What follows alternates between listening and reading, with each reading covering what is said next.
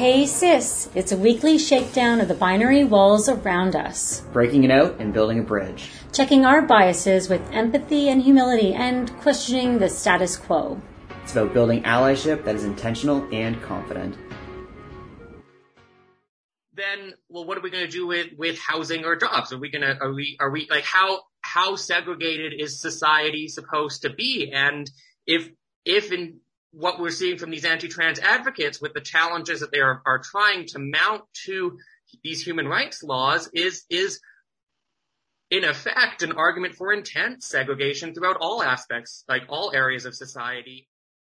Today, we are joined by Charlotte Dahlwood. Charlotte uses she, her pronouns, is a commentator on Canadian constitutional law, 2S LGBTQ+ rights, and religion. She currently holds a Master of Arts in Religion with a concentration in theology from Yale University and a certificate in Anglican Studies from Berkeley Divinity School at Yale, and is currently pursuing her JD through the University of Calgary. Welcome to Hey Sis, Charlotte.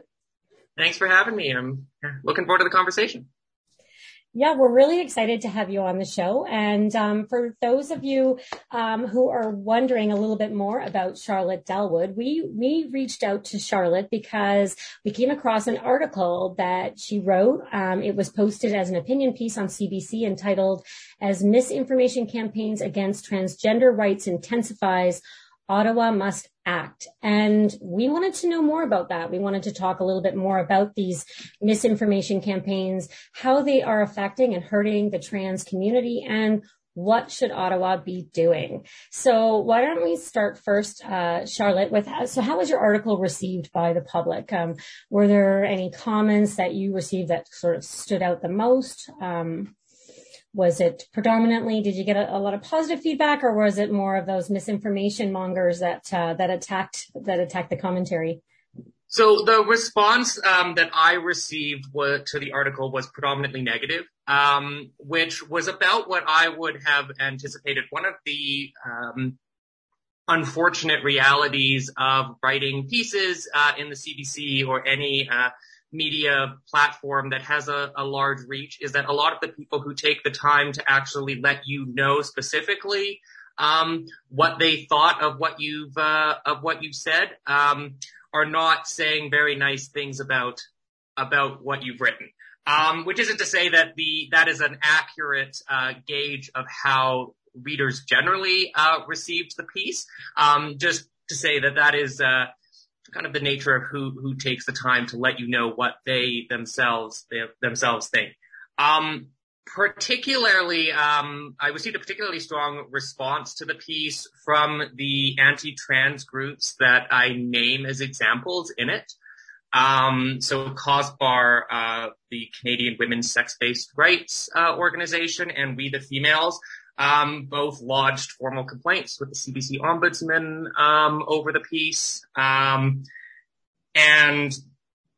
took to Twitter to air many of their grievances. And then earlier this week, there was it's a hit piece really that was published against me and the piece in this Catholic, let's see if I can get this right, traditional Catholic alt-right, well, they call themselves a news site, but that's probably generous, like conspiracy site, which was also, again, just an example of the kind of people who take the time to mention you specifically and make sure you know exactly what they think, not being necessarily like the friendliest folks. So those have been kind of the responses that have been brought to my attention, which I don't think are representative of how an average reader would have received the piece.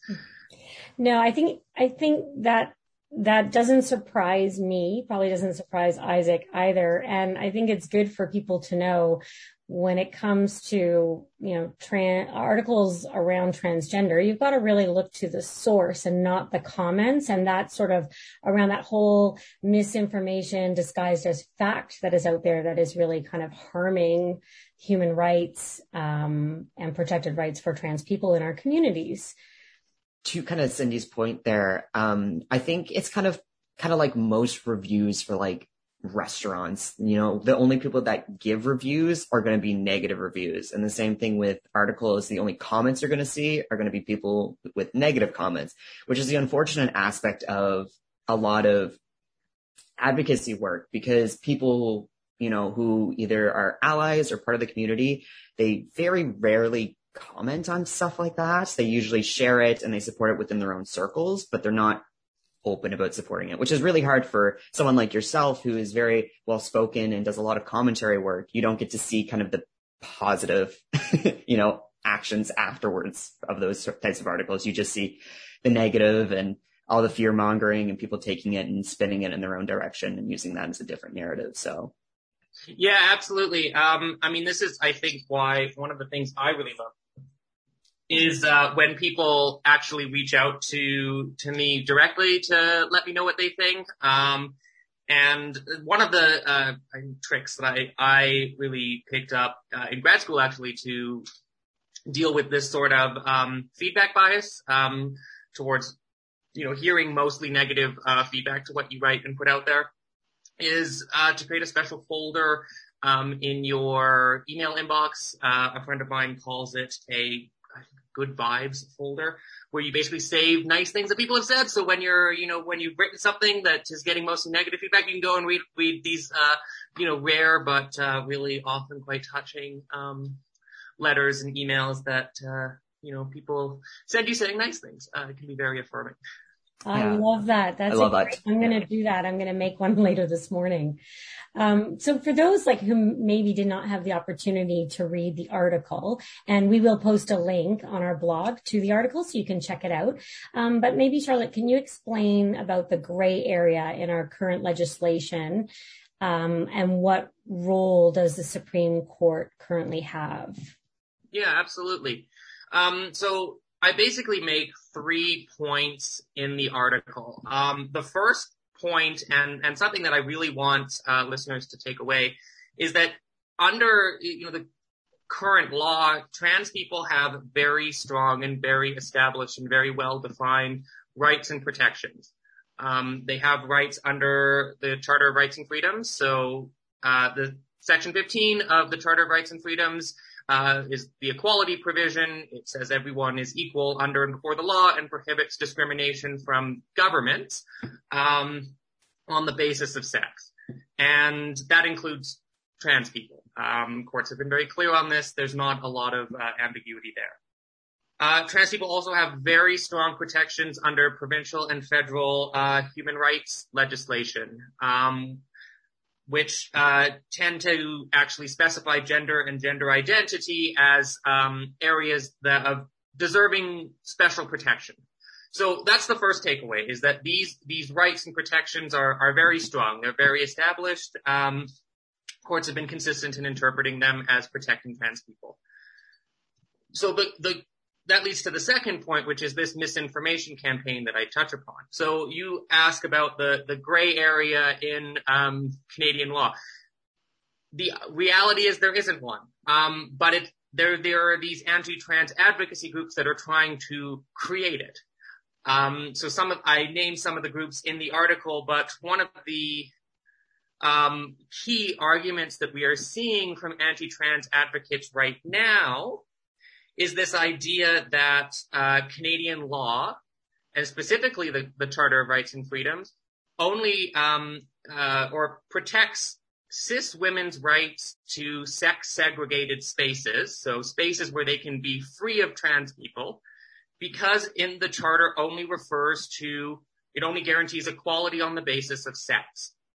And so the idea being that doesn't include gender. Sex and gender are distinct, and so cis women have this sex-based right, as people assigned female at birth, to sex segregation, to female-only bathrooms, to female-only women's shelters, etc., etc. So this idea that then legislation that, like human rights legislation that protects gender identity is actually unconstitutional because it violates this sex-based right. So therefore you could challenge, for instance, the Alberta Human Rights Act, which does protect against discrimination on the basis of gender and gender identity on the basis that it actually violates cis women's right to non-discrimination on the basis of sex.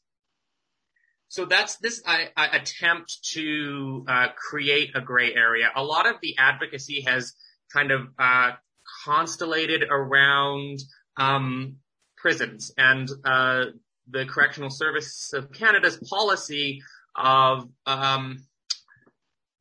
taking people's gender identities into account when deciding where to house them. So I mentioned this idea of sex-segregated spaces. So we are seeing a number of protests at prisons across the country, small but recurrent, which are claiming that cis women inmates' right to sex-segregated prison spaces is being violated by having trans women housed in women's prisons. And so that speaks to this, what I think, like, in these prison protests, I think we see very clearly what these anti-trans advocates mean by sex segregation. Quite literally, different spaces where you have walled off from one another, where you have cis women can congregate without men, without trans women, and they claim this is basically a constitutional right. Okay, so, and it's basically then on the grounds that they're not accepting that trans women are women. I can think to one example recently too, where my daughter lifeguards at a swimming pool, and there were a group of cis women that were, particular, like it was a special sort of a women's only swim time.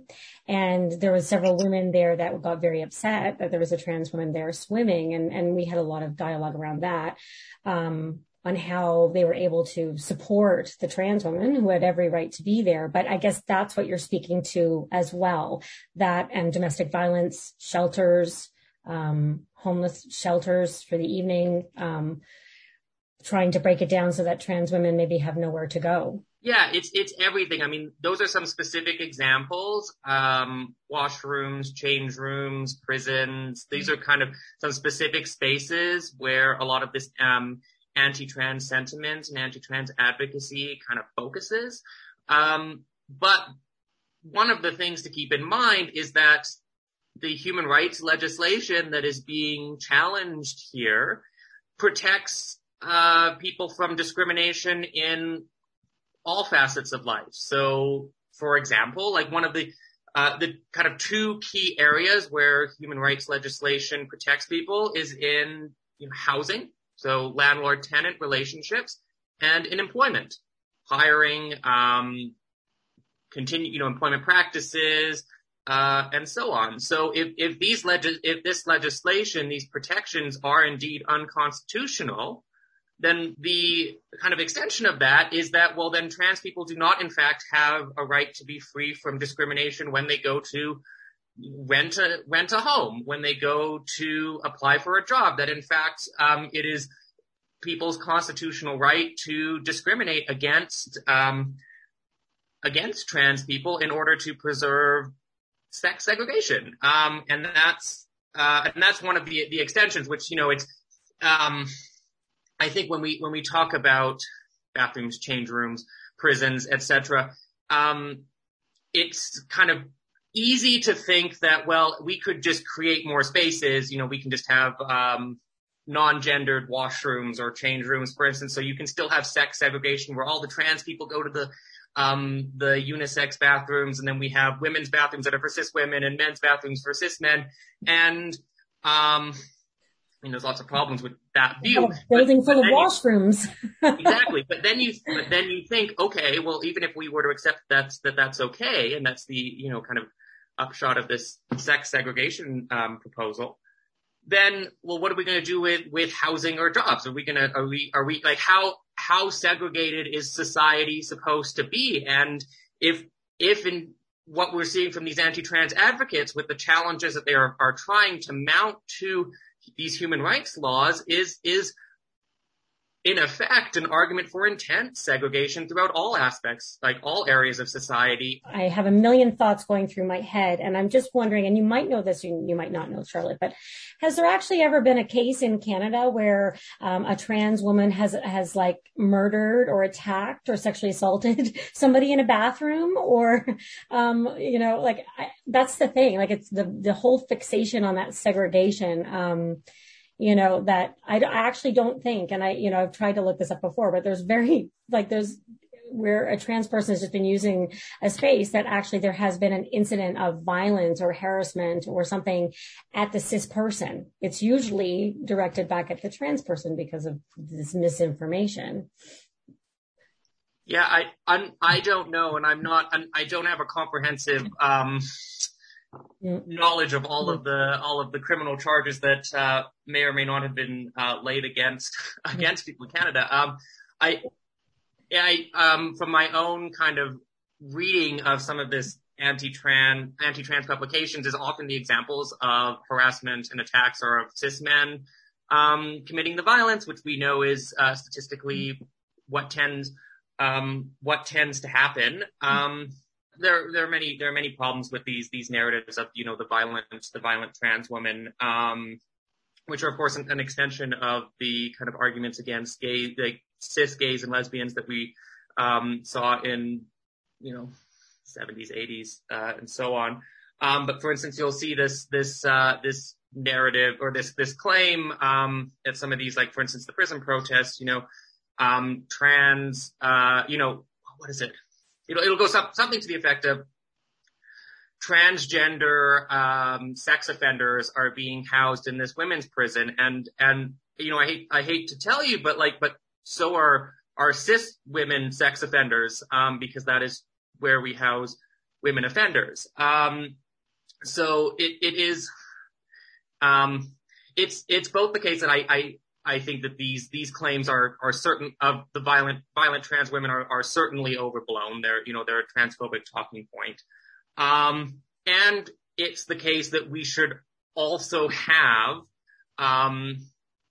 the integration of trans women with cis women in prisons, in change rooms, in employment, even if there are individual bad actors, that in and of itself is not a reason to kind of forcibly segregate these societies, because of course the reality is that there are going to be individuals who do bad things for any number of reasons. And we can talk about the social reasons that lead to people committing crimes, but the point being that point is A, wrong, and B, also not a reason to segregate society. Yeah. And to your point exactly, is that we're at a point where we're trying to socially break down barriers and break down walls, but there's so many groups that are hyperfixated on terminology and labels. And while they might be important on one hand, I know I can name so many different articles that I've just scrolling through, I've seen that, it says like trans woman or trans man or non-binary person automatically in the article title. And I'm like, I know right off the bat, there's a bias there, because there's no reason why you need to hyper-specify what this person's gender identity is, or what their sexuality is, or what their race is, or ethnicity. There's no reason to do that. So, there's a lot of articles out there who are already feeding that kind of fear mongering and that hate that people have, because you can just search, you can go into Google and search, angry trans woman, and you'll find thousands of articles, and it's awful. So to segue kind of from that point there, in your opinion and your expertise, who, and I guess more what is kind of motivating or feeding these groups to target commentators or trans people in your opinion? I think that there are a couple of reasons. As always, it's a complex issue. One of the very specific reasons that they are growing is, frankly, that anti-trans activism is being exported to Canada from the United Kingdom, and increasingly it's being exported from the United States. And related to that, we have the kind of dark side of the internet, which is the ability, the ability that the internet gives people to organize across national boundaries, certainly across provincial boundaries, so that people can find other people who think the way they do and can feed into their view of the world. And this is helping these anti-trans narratives to come over from particularly the United Kingdom. So for instance, the groups that I watch, and a couple of them I mentioned in the article again, if you go on their Twitter feeds, you'll see a lot of British media, being reposted, being shared, and at the present state, the United Kingdom, British media is horribly and, dominantly anti-trans. So if we're seeing those so that's where they're getting a lot of these views confirmed.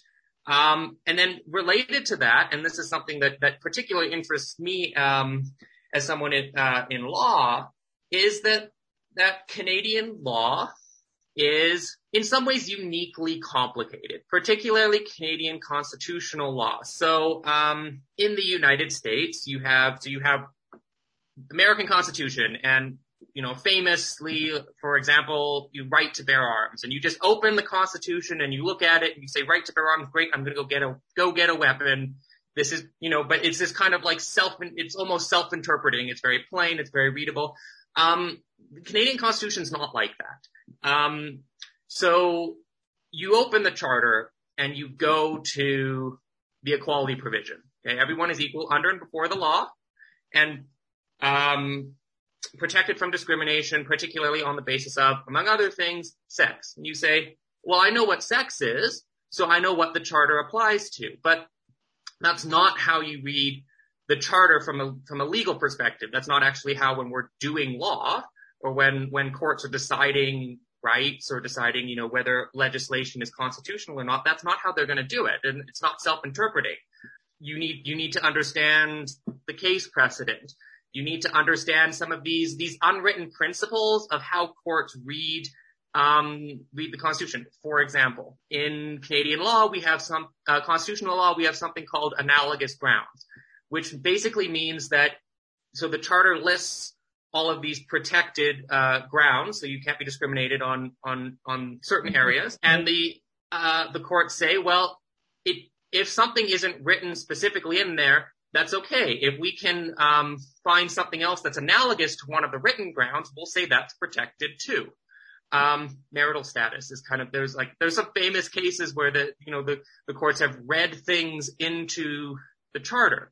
So what this means is that even if people are, trans people are not protected against discrimination, just on the sex grounds, which the courts have consistently said they are, the courts could say, well, but gender is analogous to sex in a legal sense, so we're just going to read it in. That's not a problem. We do this all the time. Canadian Constitution includes unwritten elements, so that's okay. You need to know this. But for the average lay person who doesn't have this legal training, that's not going to be clear at all. They're not going to know that at all. And so groups, these anti-trans groups, what they're able to do is they're able to say, okay, you are concerned, person in the world, Canadian in the world, you're concerned about your rights as a woman. You're concerned about safety, etc. Well, just go read the Charter yourself. You'll see that it only protects on the basis of sex, but then go read the human rights legislation. Well, you'll see that it says gender. Well, those are different terms. Clearly, they're referring to different things. And by encouraging these people to basically go and do their own research, they're able to actually tap into ignorance and capitalize on it, so that then they can recruit people to their movement, and they can say, well, you've seen that it refers to sex. Clearly this is the way it is. And they take what is a complex issue and they simplify it in order to, sell their anti-trans talking points. And that's a problem. And it's a problem, that I think as people in law, we really need to solve, because in order to prevent these groups from continuing to expand, continuing to recruit more members, one of the key things that needs to happen is that the wider public just needs to be educated about some of the nuances of how the laws that govern their lives actually work. Yeah. Well, so is it fear though? Like if we look about so we know that they're doing it, but I mean, I know it's hard to hypothesize, but it seems like a lot of it is really grounded in fear. It's kind of, I mean, it's sad. It's sad. I just can't figure out the why, and even J.K. Rowling, like when you mentioned the UK, huge with, Harry Potter, and, a lot of people don't realize that, she's totally in that sort of turf zone of not accepting trans women as being women. And you think, educated, knowledgeable people would be a little bit more open to understanding the complexities of biology. Yeah, I think on the one hand, I want to acknowledge that I think people's reasons for embracing any ideological position are often deeply personal, so it's hard to generalize. On the other hand, I think that if we were to speak about some generalities that account for a lot of people, a lot of people's adherence to anti-trans positions and then their involvement in anti-trans advocacy, I do think a lot of it stems from fear, and I think related is that I think a lot of it stems from trauma. So the unfortunate reality in our world today is that there is an incredible amount of male or violence that men commit against women, and it's incredibly normalized. And this is indeed, the world that people are inhabiting. And so if we're talking about what is the, attraction of anti-trans advocacy for cis women, I think a big part of it is rooted in this quite justifiable fear and anger, of and anger at men. And so this is why we have this I think a lot of the fear constellates around trans women and the dangers that they supposedly pose to cis women in these in shelters, in prisons, at change rooms, etc. Is because it's this fear of what men will do to women in those spaces, which is often too often commit violence. And so if you have this fear and you really want to protect yourself, you want to protect your community, and you want against the intrusion of violent men into your spaces, well, to do what anti-trans activists often do, which is to say, well, then every person born with a penis is unwelcome here, because every person born that way is an inherent threat. And so in a lot of ways, I have a great deal of sympathy for people who hold this position, because I think a lot of it's rooted in fear and the trauma that many women, have experienced at the hands of men. That doesn't justify it, but I think that's where a lot of it does come from on a very personal level for people. Yeah, no, very, very true, and very well said too, because I think it's key that we focus that the root issue is kind of the systematic oppression that so many women across the globe have been put through, and that though there are certain women who have experienced trauma or have experienced marginalization or anything of that sort, and they can't pivot their brain away from the aspect of someone, to be frank, having a penis. And that's what they root that the patriarchy and the marginalization to, is that aspect, not the person that has that genitalia. Trans women are women, and they can't discern between a trans woman and a man. And that's the root cause. And it's horrible and awful. And I think that a lot, like the weaponization of the penis. And it's, it happens in as young as, in elementary school, in primary, in grade 1 with young trans youth, other, little girls have come up to, trans girls and said, you can't use this washroom, and they're 6 years old. And it's like, what? It's that, it is trickling down. So it's taught at a really young age too. It is. So I have one other quick question, and it's definitely a loaded question. So I apologize in advance. But this is something that so as a trans person myself, I have been teetering around a lot with, and I'm not too sure how to approach it. So I'm wondering, with your expertise, more particularly in the law side of things, kind of how you would tackle this.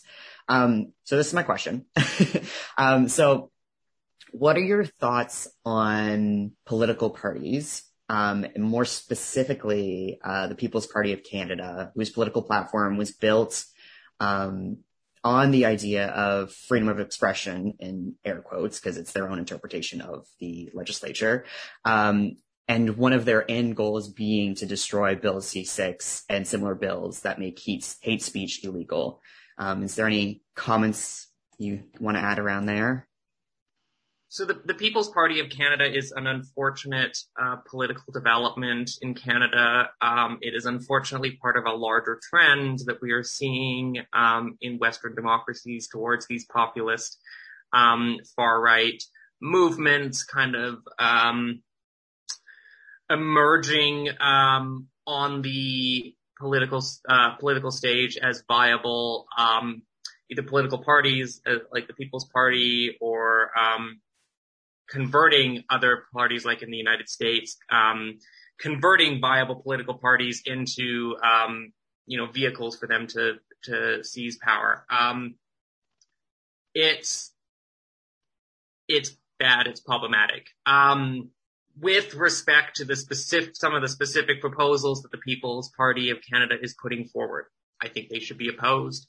I think that one of the things that needs to happen. So what we are seeing right now is far-right organizing around a number of issues, be it rolling back or preventing the development of hate speech protections, to rolling back human rights protections for trans people, and so on. Like we're seeing this on a number of issues, and the organizing has been fairly effective, and now that they are increasingly organized, they're mobilizing into political action. I think that this should be a call to action for, I want to say people on the left because that's where I am, but I suppose people on the center too, who say returning to trans rights.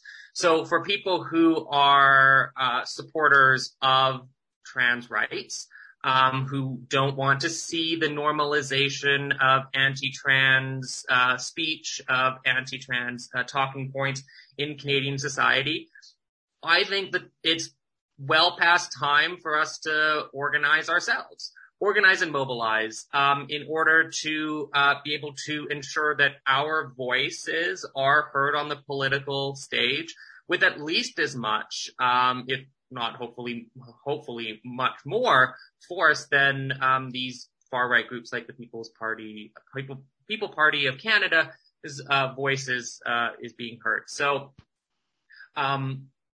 they're bad policies, but they are, I think, they do provide a lesson, even for people like me who are, quite strongly opposed to them, of the necessity of action. I appreciate that. Yeah. And I think just with the most recent election, they've been definitely at the forefront of a lot of folks' mind, especially here in Atlantic Canada. There's a lot of folks in New Brunswick who, whatever reason, voted for them. But I think it's just because they were pushing so much to be anti-mask, kind of drawing on those very far right, ideologies, which a lot of folks grabbed on. But I don't know personally, because I definitely don't want these people in my circle, but I have friends of friends who, they were saying, oh, I love trans people, like I'm an ally, and then their Facebook is just riddled with like PPC, I call it memorabilia or whatever you want to call it. And it's just funny because so many people, they focus on one issue and they don't look at the entire party involved. And yeah. And, looking at it myself, I don't know if you can comment on this by any means, Charlotte, so I don't want to put pressure on you, but it feels very unconstitutional, and it feels very,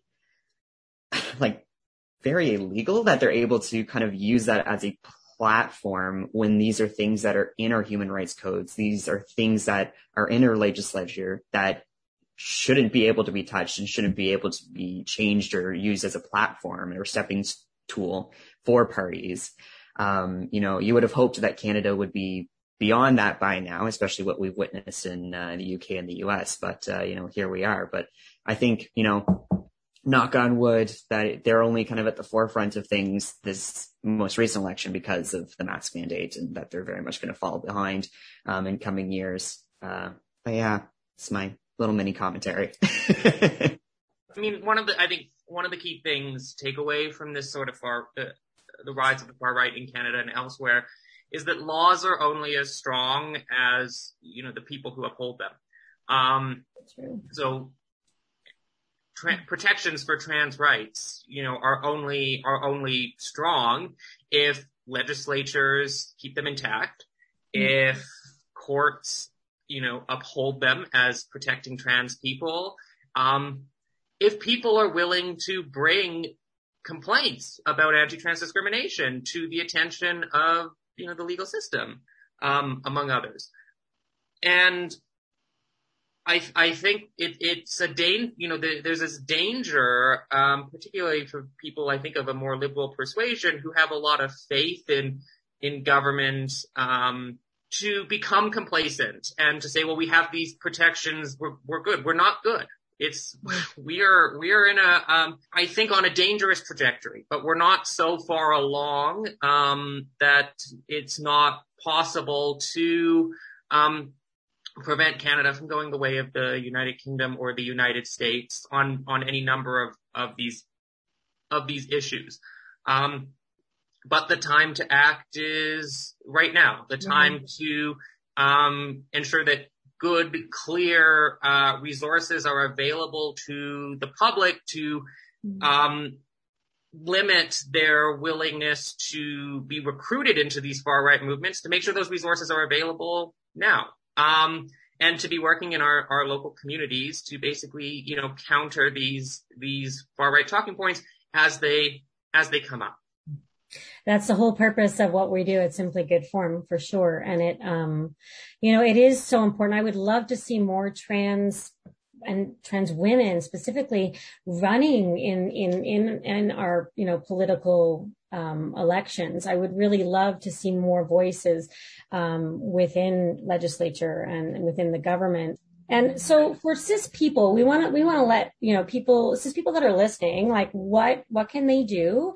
How can they help? And then I'd also like to throw out, for trans people, if we could speak to, a trans person in the workplace, somebody is constantly misgendering them. Now you go through your HR and your policies, but if you find that you're not being supported, or even a person in power is kind of rolling their eyes and not taking it seriously, is your only recourse to take out a long drawn out human rights complaint? Or could you actually go to the police and say, are there protections there, like right away that they would have, basically? Yeah. Okay. So, there are a couple questions there. So I'll start with the kind of what cis people should do. And I think it's fairly, simple for me. Is that what needs to happen in Canada now is that, it's critical because we're at this relatively early stage of, anti-trans organizing and activism here. It's critical to blunt the ability of these anti-trans groups to recruit more members. And I think that one of the key ways to do that is basically, education. Right now, I think Canada's a fertile field for, anti-trans recruiting because for all the reasons that I said earlier about how complicated our law is.